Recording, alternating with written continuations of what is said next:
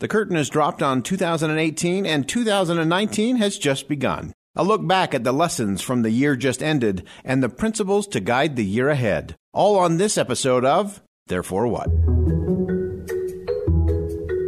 Therefore What is a weekly podcast that breaks down the news while breaking down barriers, challenges you in the status quo, explores timely topics and timeless principles, and leaves you confident to face what's next. I'm Boyd Matheson, opinion editor for the Deseret News, and this is Therefore What? So as we wrap up the year 2018 and launch into the new year, I wanted to do some quick reflection on what we learned during 2018 and how we can use that to have a little bit better 2019. Now, in case you're worried, this is not going to be one of the traditional top 10 lists or, all the news of the day kinds of things. I'm going to select just a few issues, a few events. So often in these years in review, we focus on specific events, but often it's not the event that is the issue. It's the principle or the lesson that we should learn from the event that matters most. So, for example, one of the things that hit this last year was President Trump's ongoing battle with the press and the media, calling them the enemy of the people. There was one point where the press decided it was time to revolt. And so over 300 news organizations united to write editorials decrying the president and his behavior and his war on the mainstream media. Now, some in the news media had placed themselves in the middle of the news. They were no longer reporting the news. They were the news. And this was particularly true of national media folks. But as a independent news organization, the Deseret News chose not to join with all of the others in a protest and a big scathing editorial. Yet we also didn't want our silence to be misconstrued in any way. We didn't want to just be on the sideline. And so we chose to do something different here at the Deseret News. We chose to run the First Amendment to the Constitution in its entirety with a one-word editorial.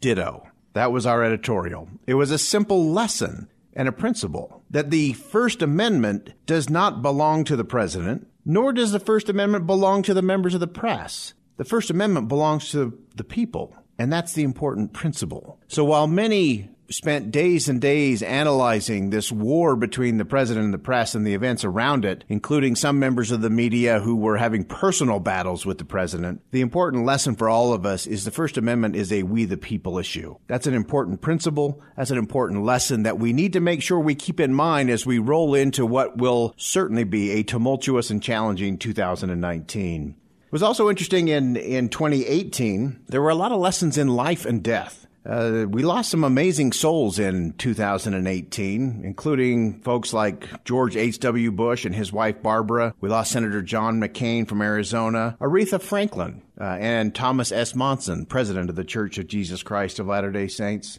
Each one of those people could be summed up not by the events of their life, not even by the accomplishments of their life, but by the principles. Principles like decency, loyalty, respect, and service. We could spend the entire year of 2019 looking at the lives of these kind of people and the principles that drove them to do extraordinary things. We also lost one of the great principle minds of the country, Charles Krauthammer, someone who overcame adversity. Again, a lot of amazing events in his life, but more important were the principles that he talked about, the America that he knew and that he wanted all of us to see and to strive for as well. Now, in addition to the souls that we lost, famous in nature, we also lost some people whose lives were really cut short. We had North Ogden Mayor Brett Taylor was killed in Afghanistan. This was a life cut short, but it was a life that was filled with purpose. Why? Because of principles, the principles of duty, honor, service. He was a one-man band of American exceptionalism. He also became the principal and driving force that brought a community together, that brought the country together, that really showed that America First had very little to do with trade and tariffs and had everything to do with principles like family and community and service to others. We also had tragedies in 2018. Lauren McCluskey was senselessly murdered on the University of Utah campus. There were countless lives cut short or changed forever in mass shootings, including those in Parkland, Florida, and at the Tree of Life Synagogue in Pittsburgh, Pennsylvania. The lessons from these kinds of untimely losses, and many more just like them, should lead to a principled dialogue around compassion gun laws, tolerance, resilience, courage, the value of life itself, the need for community, and the resilience of the human spirit. It should also remind us how quickly things unravel when principles no longer drive our behavior, those shared principles that are important to neighborhoods and community and country. We also had a number of political battles in 2018, not unlike countless other years. But we had some that were interesting where I think as a country we sort of missed the principle because of the event. We watched the Supreme Court battle, the confirmation fight over Justice Brett Kavanaugh. We had showdowns over health care and shutdowns over border security. We had scandals across the business and political spectrum. We had a whole lot of muscle flexing around the world by friends and foes alike over tariffs and taxes and trade. But our politics, as it often can, really got in the way from the principles at play. So, for example, let's look at the Supreme Court battle. This stretched out for weeks and really divided and polarized the nation. But we lost an important discussion about principles. Principles of respect, abuse, consent, underage drinking. All of those things were lost in a hyper-political battle over a seat on the Supreme Court that was really made even more important because Congress continues to abdicate its job and authority to the executive branch and to other areas. So all the key battles of our day end up at the Supreme Court. So there's some important principles there that I think we missed. One of my favorite columns run in the Deseret News this past year was by Christian Sagers from our staff here at the Deseret News. And in the midst of the Kavanaugh hearings, Christian wrote a powerful commentary on what the real con job was. The real con job had very little to do with Brett Kavanaugh or his accusers. The real con job was that the American people had bought into this idea that sex was just a thing to be taken off the shelf when you wanted, that it had nothing to do with commitment, had nothing to do with upholding values, creating families and community, but it was just one more thing rather than centered in a covenant and a principle that really mattered. We also had all kinds of challenges this year around the border and around things like immigration, asylum. A lot of those, again, became events. We had caravans rushing to the border. We had deaths at the border of young children. Again, what's the principle? We lost a principle that I think should drive that conversation, which is that compassion and rule of law are absolutely compatible principles. And the irony is, I think most members of Congress and most members in society in America agree with that. And yet we end up having these divisive arguments and long tirades and Twitter battles and social media meltdowns because we're not focused on the principles that unite us and drive us as a nation. Now, there were also a lot of reasons to celebrate the principles of compromise and common sense, although those seem to be few and far between these days. Utah showed that compromise was possible as it relates to using marijuana as a medicine. And despite a very divided political process, in the end, Utah came up with a compromise that provided a way for those suffering with pain and disease had real options and real solutions through doctor-prescribed, pharmacy-fulfilled marijuana-based medicines. It became a real opportunity to show the nation that you can do this right. That the principle of making sure that in our rush to alleviate the suffering of some, that we don't create suffering for many others, as we've seen in other areas of society like the opioid crisis. Nationally, bipartisanship prevailed in passing, for the first time in a generation, serious criminal justice reform that brought together individuals from the left and the right and the president to do something significant to get especially nonviolent first-time offenders to make sure that we're getting the right kind of rehabilitation and getting people back into homes and neighborhoods and communities where they're needed and where they belong. We also learned in 2018 that mental health continues to be a real challenge for the nation. The in-depth team here at the Deseret News spent significant time going through deep dive research, providing great insight and resources relating to mental health and stress, anxiety, and depression. This included all kinds of reporting and public events that we held across the state of Utah, emphasizing the issue of teens and anxiety. The lessons and principles from this reporting and the community connections included the need for parents, for students, for professionals to get comfortable having uncomfortable conversations about their mental health, about the need for more accessible resources and more awareness of the needs of those around around us, including our neighbors and friends. And this is going to be an ongoing thing as we look to 2019 here at the Deseret News, that we continue to have this conversation, that we have authentic conversations and help those who are struggling with a lot of these diseases of despair, and to show them that there is hope, that there's help, that there's a way up, and that there is definitely a way out. So as we look to the new year, it is going to be a year that will contain many lessons based on a host of different principles that we can apply. And everyone needs to engage. We all need to engage in this process. And there are a lot of questions to be answered. We're going to start in January of 2019 with a very important question here at the Deseret News that we hope you will join the conversation and follow along as we engage in a discussion about this question. Will integrity and trust be on trial in 2019? You see, these two principles may well shape the lessons that will be learned, relearned, or possibly just ignored in what is certainly going to be a monumental year to come.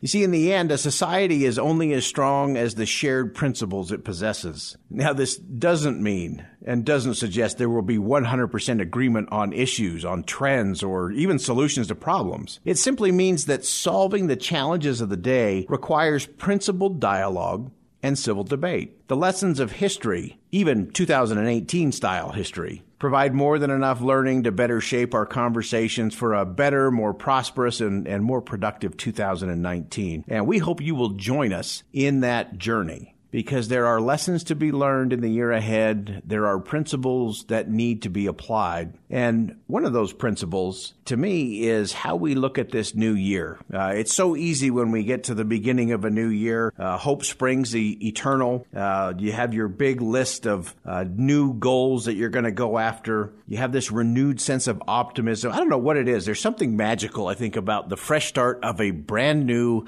blank calendar. I think this is how office supply stores stay in business. There is just something refreshing and renewing about a new calendar, and it fosters this New Year's resolution, this drive, this inner desire I think we all have to be better, to become more, to achieve more, to do more. And so really it comes down to what I think is the ultimate question to ask at a new year that I think we often do, and that is the question of what if? What if holds so many possibilities? What if this is the year? If you're a Chicago Cubs fan like I am, it's always, what if this is the year? What if this is it? And it may only happen once every 150 years, but it can happen. To quote somebody famous, so you're saying there's a chance, what if we got it together this year? And so I want to share with you a list of what if questions, and then look at how we actually attack these things and get rolling. So here's my list of possible what ifs for you to be thinking about as you begin the year 2019. Because I believe that if what if were a currency with transformational potential and true possibility, this is what I would spend it on. So what if 2019 is the year I actually keep my resolutions beyond January 21st? Because I think that's the average. The average life expectancy of a New Year's resolutions is 21 days. And I rarely make it all the way to 21. I'm the only person who can do a 90-day diet in 6 days and be back to eating my donuts and other things that I shouldn't have. But what if? What if I spent less time deciding and more time doing? At work, at home, in my relationships? What if I acted on the inspiration and impulses to reach out to those around me? What if I spoke less and listened more? What if I was less certain in my opinions and more open to the ideas of others? What if I stopped comparing the status of my life to the social media status of everyone else? What if I read more and watched less? What if I was less consumed with self and more driven by making a difference for those around me? What if I stopped reading and regurgitating someone else's talking points when it came to political discussions? What if I focused on being a role model instead of a critic, giving more praise? What if I gave my spouse, my children, my family, friends, colleagues, and community members the benefit of the doubt as opposed to giving them my version of judgment? What if I spent my time on the priorities I claim are the most important in my life? That's a tough one. What if I was just more grateful for everything I have?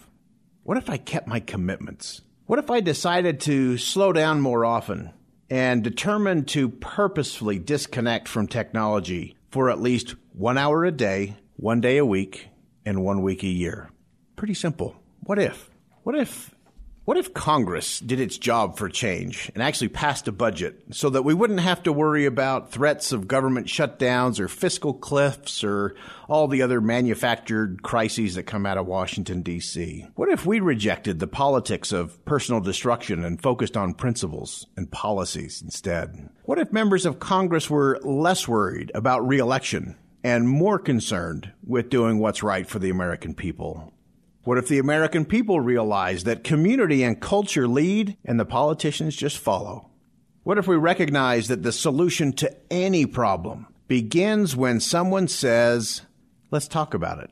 What if we all understood that solutions to problems don't emanate from Washington, but are found in our homes, in our neighborhoods and communities? What if everyone engaged in elevated dialogue instead of partisan rhetoric?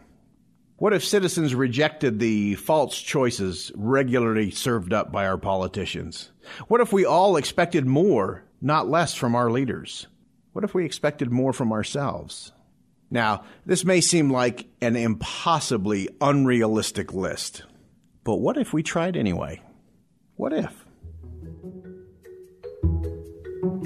Therefore, what? A new year offers each of us a new challenge and a host of new opportunities. What we choose to do and how we choose to pursue those challenges and opportunities will determine the success of our days, our weeks, months, years, careers, and personal legacies.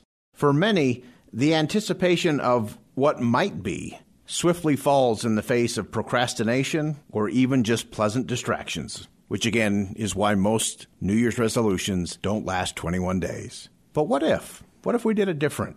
John Whittier wrote, "For of all sad words of tongue and pen, the saddest are these, it might have been." There's nothing more haunting than one of those what might have been moments. Truly, the echo of what if, a what if unfulfilled rings long and loud. And whether that what if is for an individual, whether that what if is an organization, a community, or a nation, unfulfilled potential is a waste of the world's most prized natural resource.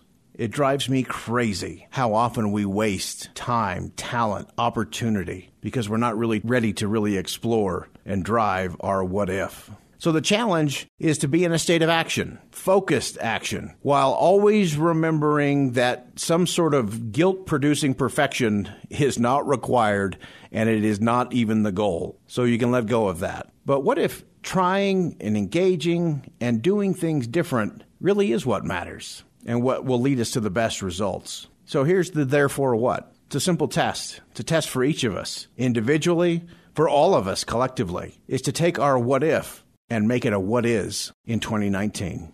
Remember, after the story is told, after the principle is presented, after the discussion and debate have been had, the question for all of us is, therefore what?